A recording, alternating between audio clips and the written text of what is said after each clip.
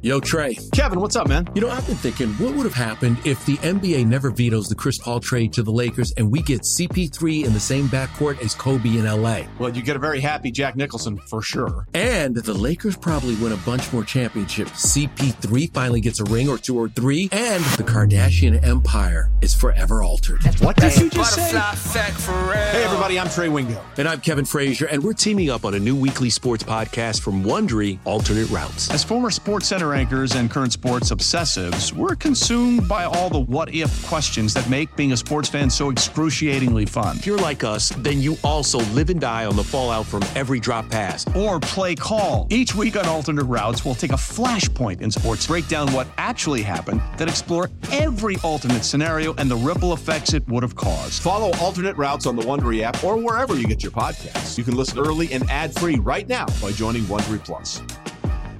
AirPods Pro with adaptive audio automatically keeps out the sounds you don't want to hear so you can listen to your music,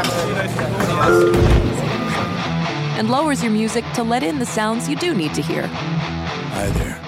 Hi, what can I get you? I'll have a strawberry mango coconut probiotic smoothie with wheatgrass. Anything else? Extra wheatgrass. Here you go. AirPods Pro with adaptive audio. Available on AirPods Pro 2nd generation when enabled. Across America, BP supports more than 275,000 jobs to keep energy flowing. Jobs like building grid-scale solar energy in Ohio and producing gas with fewer operational emissions in Texas. It's and, not or. See what doing both means for energy nationwide at bp.com/investing in America.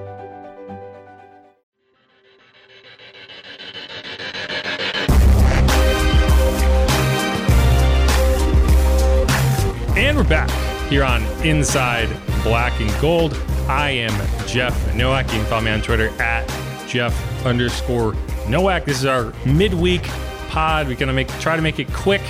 Get in and out of here because I got dinner to eat. I know y'all are busy people trying to remind yourself that it's 2024 and not 2023. Happy New Year, everybody. If you haven't gotten your comments, questions in there, if you're watching, make sure to do that. And we'll just get going here. First things first, we talked about the running game. Patrick Spezio asks, why not just make Taysom a running back? And the funny thing is, you know, Taysom had a solid game. He caught a touchdown pass, but even in a game where you didn't have Alvin, he didn't get a ton of carries. And, you know, I don't think there's anything fundamentally difficult about making Taysom Hill a running back. It's just that it's not how he typically operates in the offense. And you want to make sure you're not putting people in positions where they're going to fail.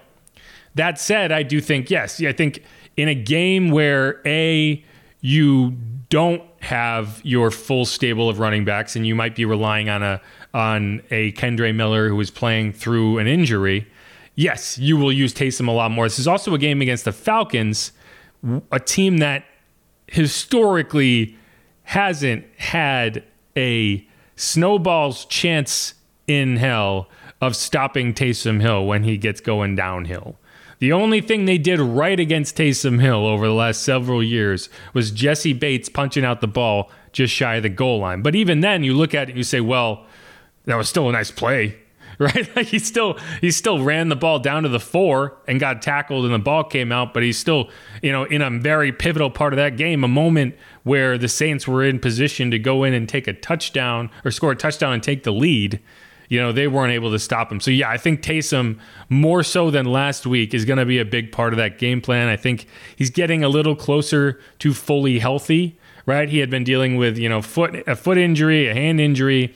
I think he's back from that. You know, obviously the hand couldn't have been bothering him that much if he's catching touchdown passes. But, yeah, I think you're right. I think when you look at this game and you say, how are the Saints going to navigate without Alvin Kamara if they don't have him? Yes, I think that making sure the Taysom Hill part of your playbook, the pages do not collect dust. You want to be using them early and often because A, you know, it just makes sense, and B, it works. Like, one of the things, and I've said this several times, one of the things that drives me nuts about the Taysom Hill part of it all is you just haven't been creative enough, in my opinion, with how you use Taysom Hill. And it's not going to change in week 18. The die has been cast in that regard. You're not going to suddenly throw in all of these wrinkles in the final week of the season. But as we go into the offseason, whether that starts on Sunday at 7 o'clock or whenever those afternoon games end, or it starts, a week, 2 weeks, man, maybe 5 weeks. No, that whatever. I'm not gonna bring you down that path. Whenever it starts, that's going to be one of my main criticisms. And when we talk about why they should find a new offensive system to build around, it's going to be like, you have this Swiss Army knife. You have a guy who can do all of these different things, but you only have him do the most obvious things possible from a week-to-week basis. And I cannot get on board with that. Go back to week 1 of the 2020 season. You were throwing, you throw back passes. You were doing all these interesting things. You don't do that anymore, right? Like, you don't do the things with Taysom Hill that made Taysom Hill fun. You just have this very bland attack that kind of defeats the purpose of having Taysom Hill. Now, you've involved him more as a pass catcher this year, which, sure, that's great. It's good to have, especially in situations where you're limited. And what Taysom Hill has become in this offense, I think we can stop calling him a Swiss Army knife and more of a Band-Aid, right? Like, what are we talking about right now? It's not, how can you use Taysom Hill? It's, can Taysom play running back? Or can Taysom play tight end? And while it's like, that's helpful, it's not what you would hope to see from Taysom. He's being treated more like a utility infielder than anything else, right? Like a guy who can play all these different positions, but not a guy you trust to start at any of them. And so, yeah, I know this is a long rant, but that's again one of my biggest frustrations is that Taysom is not like that. You're not creative with a player that allows you for so much creativity. You run just these boring sets and these very predictable QB powers. You did run an RPO. That's one thing I will say, that in week 17 you did twice run a legit RPO. The first one worked. It was the opening drive. He threw it to Juwan Johnson. The second one didn't work. He tried to throw it to Juwan Johnson. It was incomplete. But I think that if you went back and read that again, you would run it. You wouldn't read it as a pass. But so I guess there is something there. But it's like in week 17, this is when we're actually running true RPO. So that's something. But I do agree with you. So Justin Pasquale says, that's a relief. Miller's going to play if Kamara is out. I love Williams, but I just don't have a lot of confidence he can provide a big enough spark in the run game to help out Derek Carr. Yeah, I mean, that's a good point. Jamal, I'd like to see a big game for Jamal. That would be nice, right? Because he works hard, right? Like, he's a guy who is always there. He's always putting in the work. He's easy to root for. Like, his teammates just rave about his mentality and how he approaches the game. You just have not seen the production, right? And I don't think you've seen the burst from him between the tackles that he kind of came in with, as that was kind of his billing, right? And I don't know, like, he hasn't gotten in the end zone. You haven't seen him be the guy where it's like 3rd and short and you're like, we know what we're going to do. We're going to hand it to Jamal and he's going to be a battering ram. You really haven't seen that, or at least you haven't seen it done in ways that have been particularly successful. I know Minnesota, he had a chance on a 3rd and short to start the second half and he didn't pick it up. But yeah, I mean, I think you did see him kind of come out of his shell a little bit in the second half of that game. He had some really nice runs. He converted some first downs. They got him on a screen. But yeah, I just think, you are a lot more limited with Alvin out in terms of, can you do enough in the run game? The nice thing you can say about Jamal is, in the pass pro game, I think he is your best pass pro running back. So you'll be able to do things in the play action. You'll be able to run some more sets that are less predictable, right? Like, one of the things that is frustrating when you see this, the kind of platoon is, 3rd and medium. You put Jamal in there and you are just projecting that you're going to throw the ball because you obviously have him in there as a pass protection guy. Well, if he's the only back, they're not going to have that tell. So I think maybe that does allow you to be a little bit more deceptive, but we will have to see. Justin again says, are you more confident in the Saints getting this win or the Panthers beating the Bucs? You know, I mean, I will not sit here and tell you that the Panthers beating the Bucs is a high percentage play. It's not, but it is possible, right? And you know, we've talked a lot to you know, he asked Mickey Loomis about it yesterday. We're going to get more into that interview in tomorrow's episode or in the Friday morning, the episode that we'll post Friday morning, because, you know, we have a good bit of insight from Mickey, and, you know, people are going to say I allowed him to I've seen people tweet at me saying that I allowed him to gaslight the Houdat Nation and, you know, take whatever. I actually thought that, you know, you have to ask the GM questions in certain ways to get actual answers, right? Like, I do think it's funny. You go in there and people expect you to be like, hey, fuckface, why'd you do this? And it's like, you know, you're not going to answer your question if you ask it that way.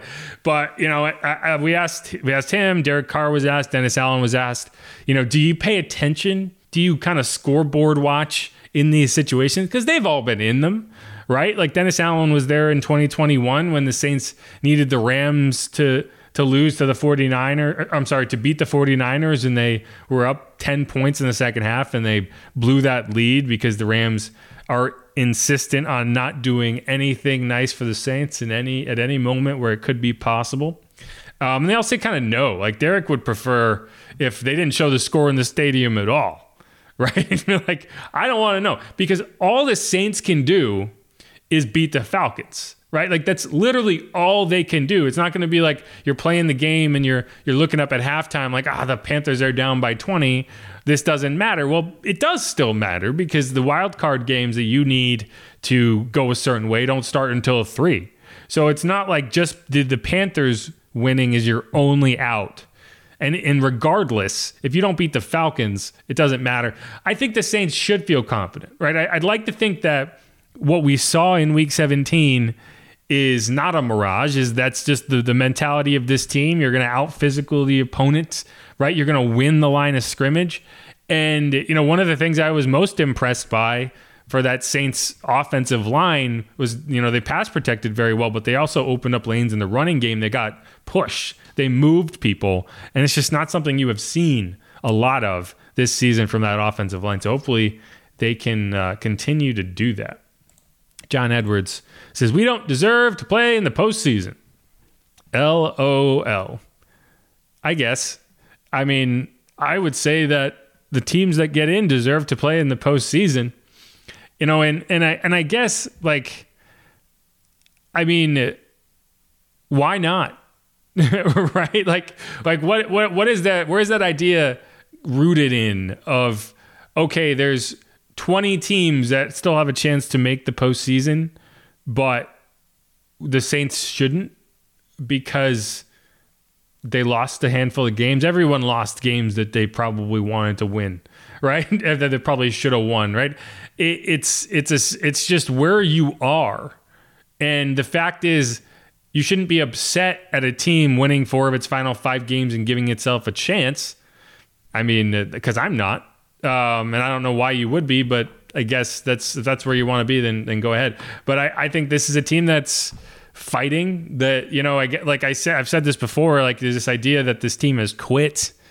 And I'm like, I don't know where you're getting that, because what you've seen over the last month has not been a team quitting. You don't go out to Tampa and win that game the way you did if you have quit. So we'll see. But I mean, I don't know. I'd be excited if they got into the postseason. I know this team would be excited if it got into the postseason. And I have a feeling that the fan base would be excited if they got to host a playoff game.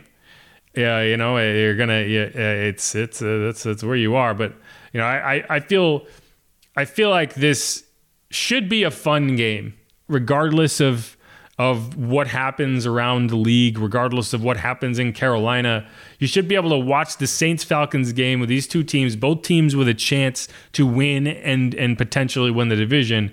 That's an exciting game, right? And if you can't get up for that, then I think that's on you personally. All right, let's... Ayo Toto, AOI, Toto. Also want to ask, has Todd Grantham been as good as I feel like he has been? Want to know your opinion on his impact. One of the few coaches on this staff I never hear talked about. It's a good question. And I've talked to a few of the defensive linemen about Todd, and he is kind of this background figure of the coaching staff, right? You don't really see him. He's not in the forefront. Like everyone talks about Doug Marrone in the offensive line. We talk about Cody Burns. We talk about the receivers. We talk about Ronald Curry. Todd Grantham's just kind of in there doing his thing.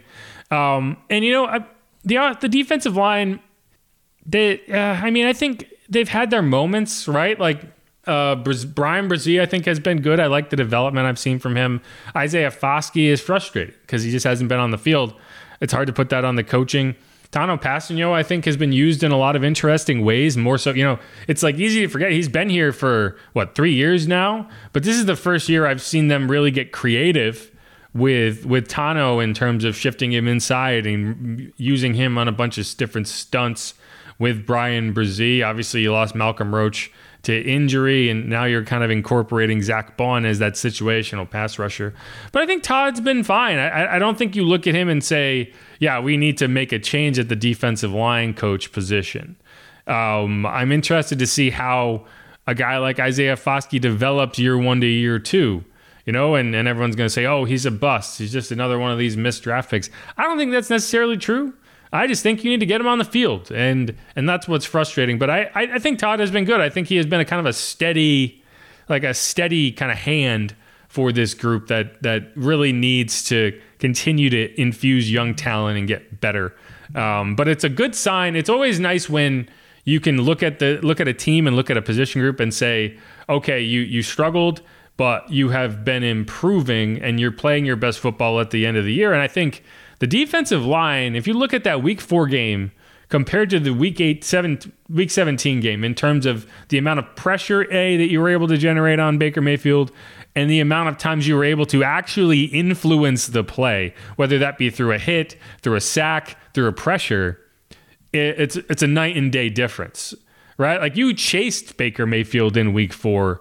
You harassed Baker Mayfield in Week 17.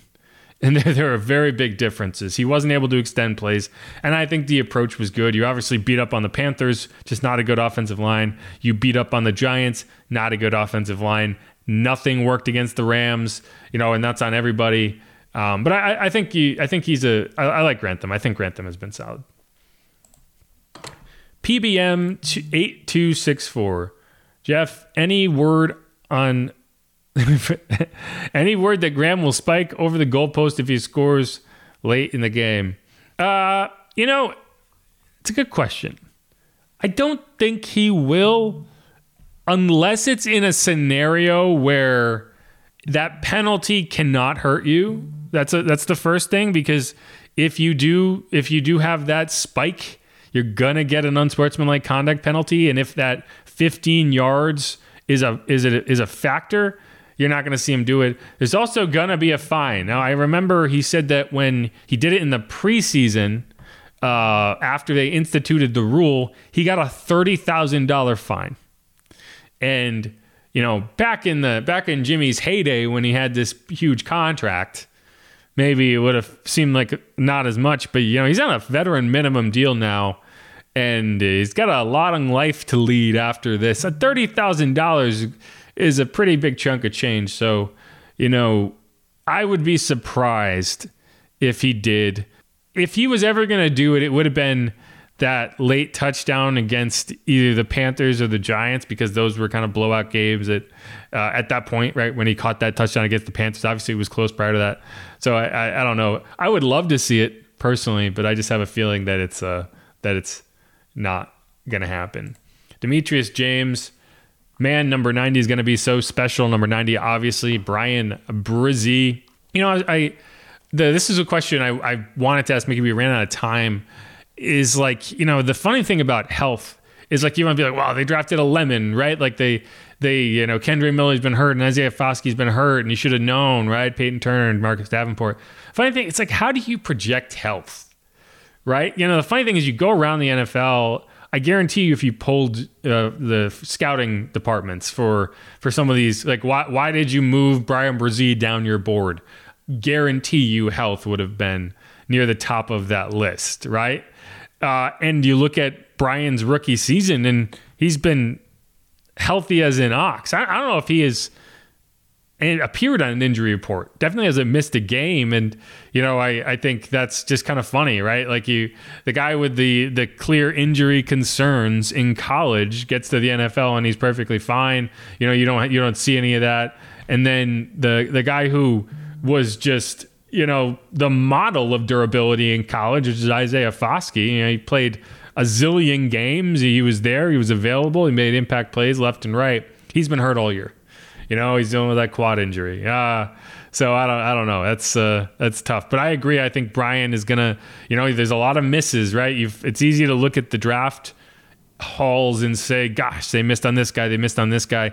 Well, I don't think he's a miss. I think they nailed that pick, and I feel good about it because that was my mock draft pick.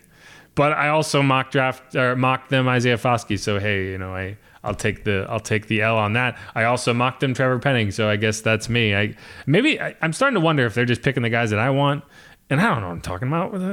Yeah. Anyway, I agree. I really like Brian Brzee, and so hopefully he can continue that development there.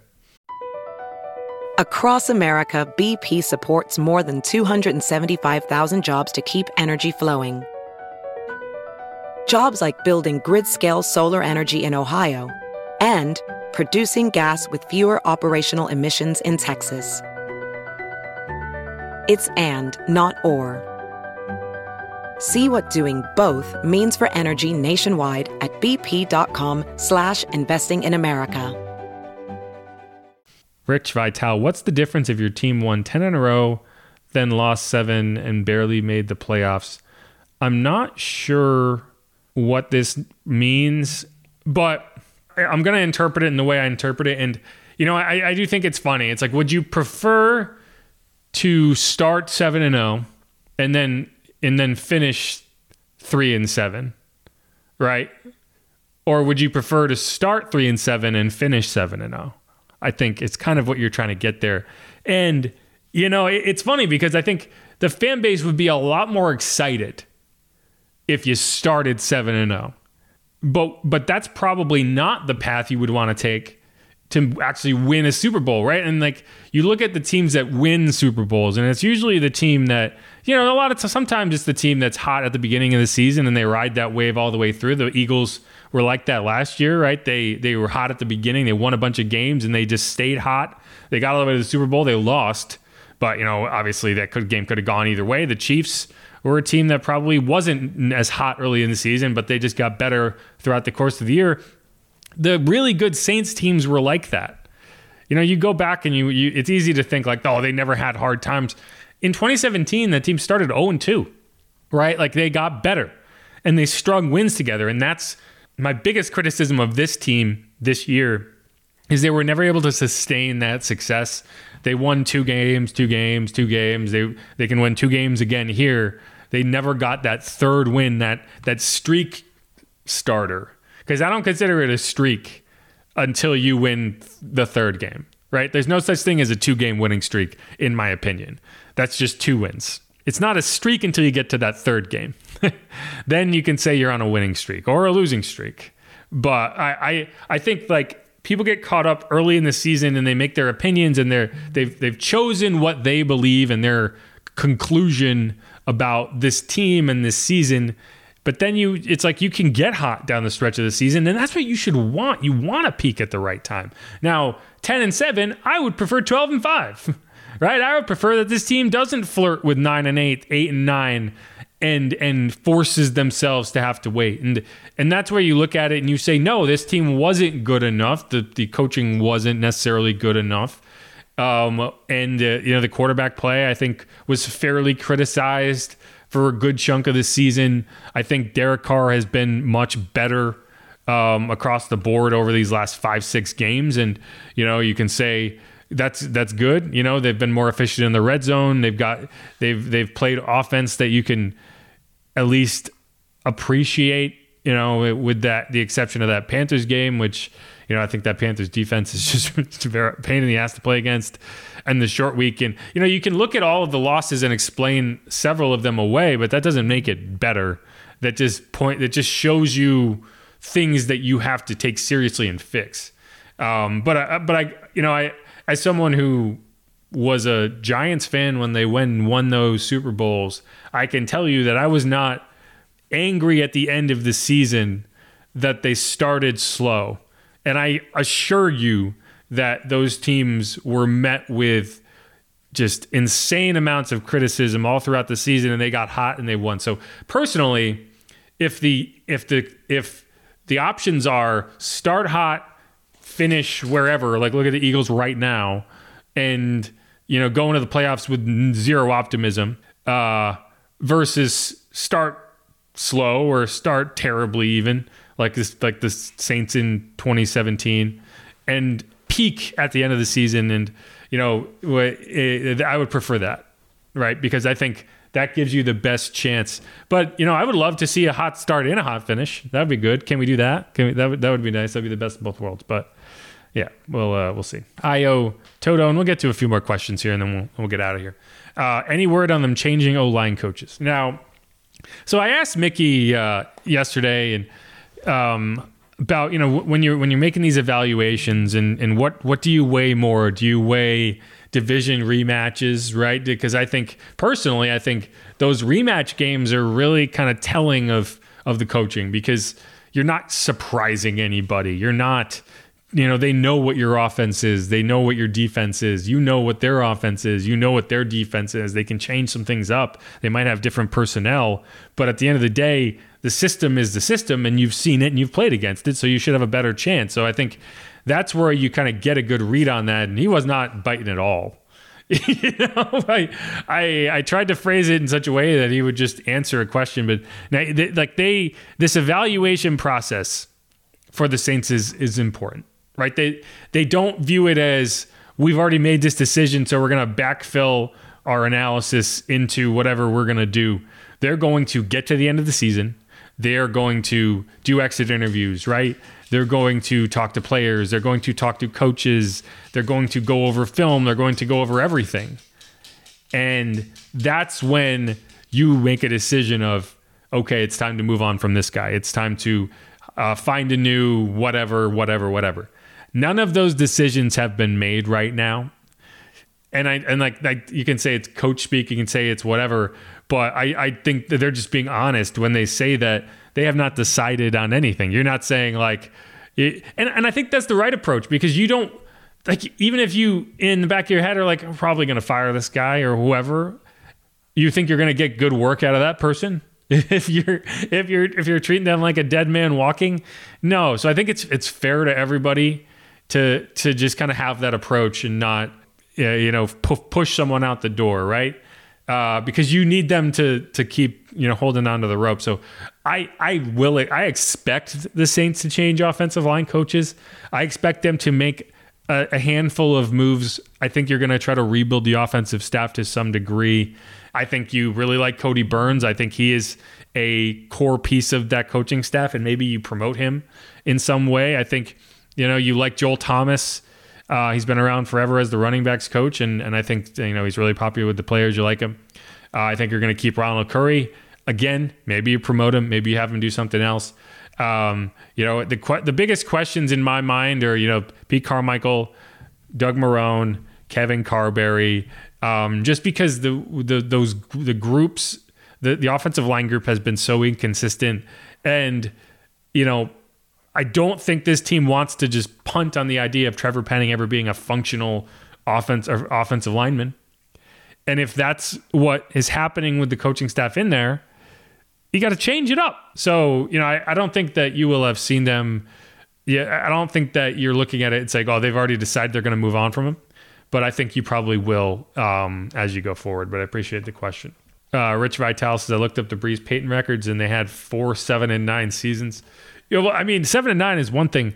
They had 3 consecutive 7-9 seasons. And, I'd like to say no one was calling for Sean's head. People were calling for Sean's head. Anytime you go 7-9 3 years in a row, people are going to call for your head. What saved Sean was the reason for those 7-9 seasons, which was some of the worst defensive football you have ever seen, right? I mean, the miracle was that those were 7-9 seasons. And honestly, you might have been better off if they weren't 7-9 seasons. But Drew Brees was that good to the point that it was almost impossible to go worse than 7-9 with Drew Brees in the equation. But no, it is funny when you look at it and you see a team that's, they went 7-10 last year, which is effectively 7-9, right? They were, they were 7-9 and they lost in a meaningless game in week 18. So I think 7-10 is the closest thing you can get. 7-10 with a loss in week 18 as opposed to a win, which would have meant you were 6-10.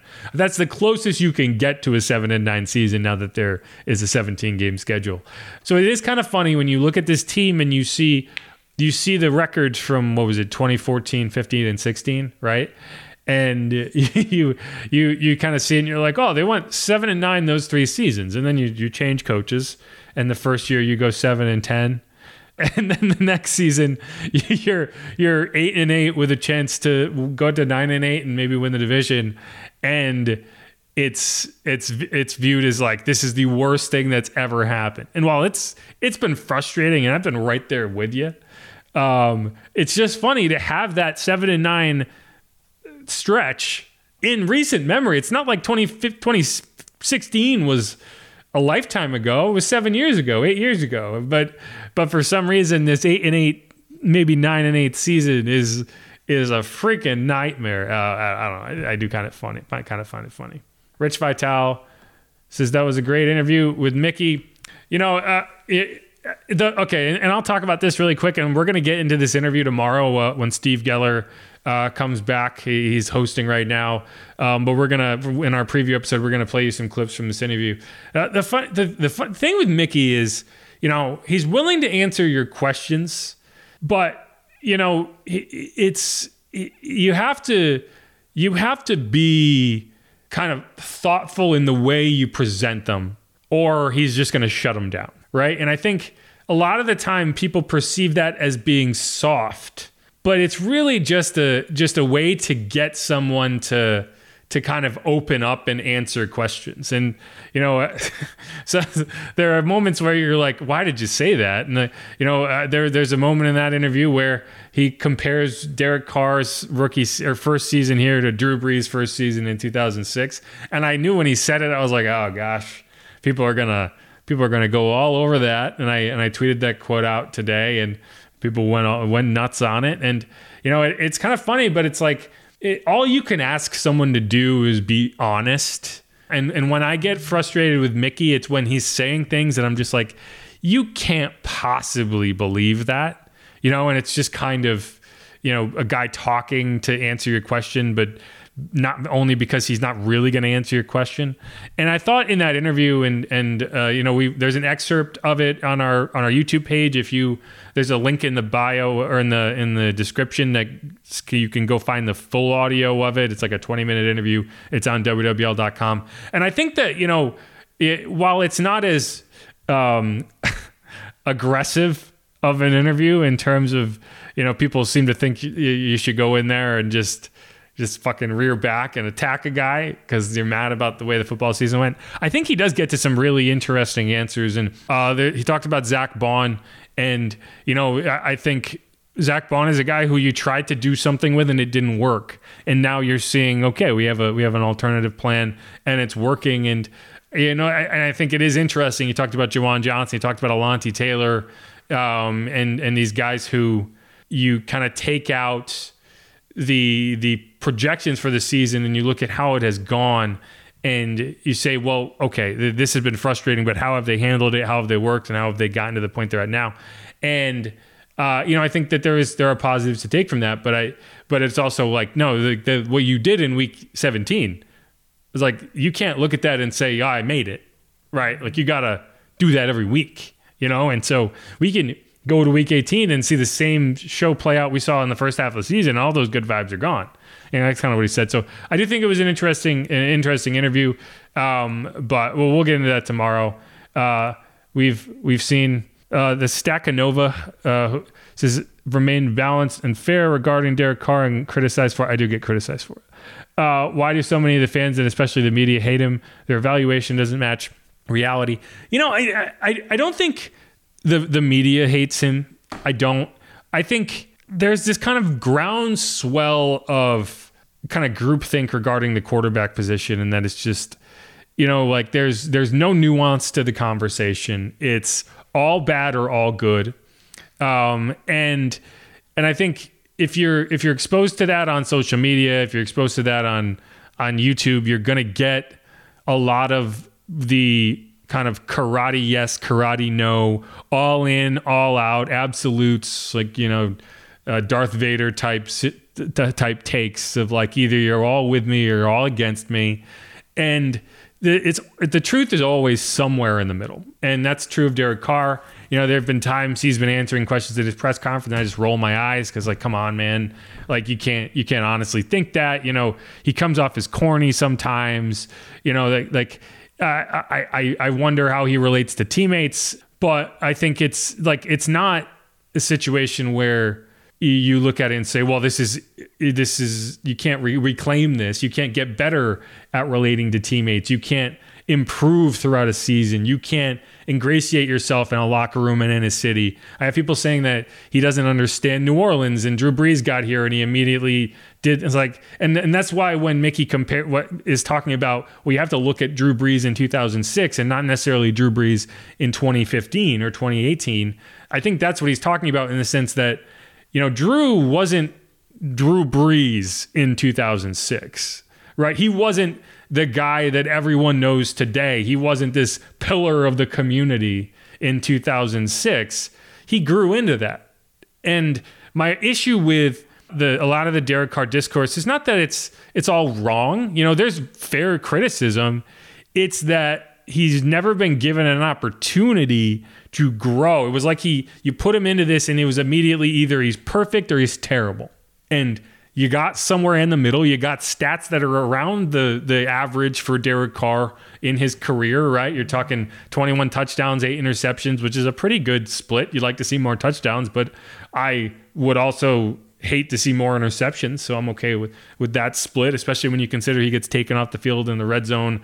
He gets taken off the field for these Taysom Hill reps. And so, that takes away some of those opportunities. And I just think my thing is I think it's just, I wanted him to get a fair shot at it.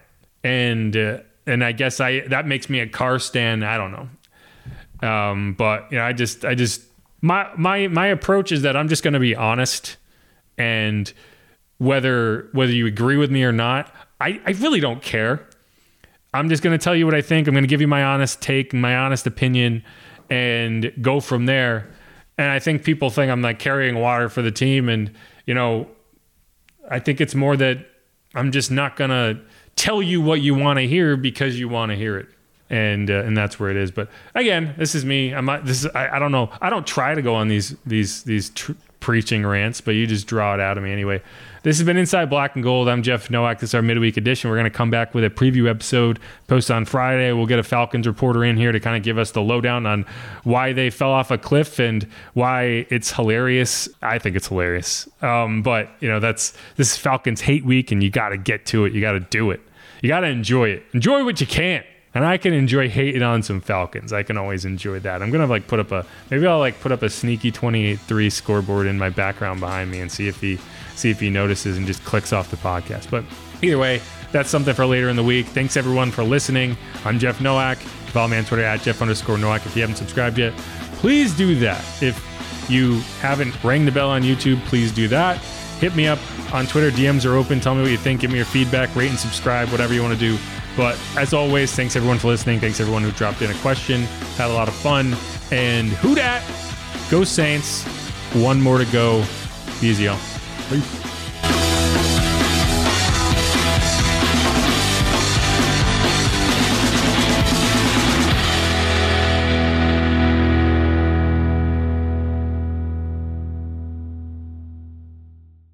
The NFL regular season is wrapping up, but there's still time to get in on the action with FanDuel, America's #1 sportsbook. Right now, new customers get $150 in bonus bets guaranteed when you place a $5 bet. That's $150 in bonus bets, win or lose. The app is so easy to use, and there are so many different ways to bet, like live same-game parlays, find bets in the new Explore tab, make a parlay in the Parlay Hub, the best way to find popular parlays, and more. So visit FanDuel.com/sportsfan and make your first bet a layup. FanDuel, official partner of the NFL. Must be 21 plus and present in Virginia. First online real money wager only. $10 first deposit required. Bonus issued as non-withdrawable bonus bets that expire 7 days after receipt. Restrictions apply. See terms at sportsbook.fanduel.com. Gambling problem? Call 1-800-GAMBLER.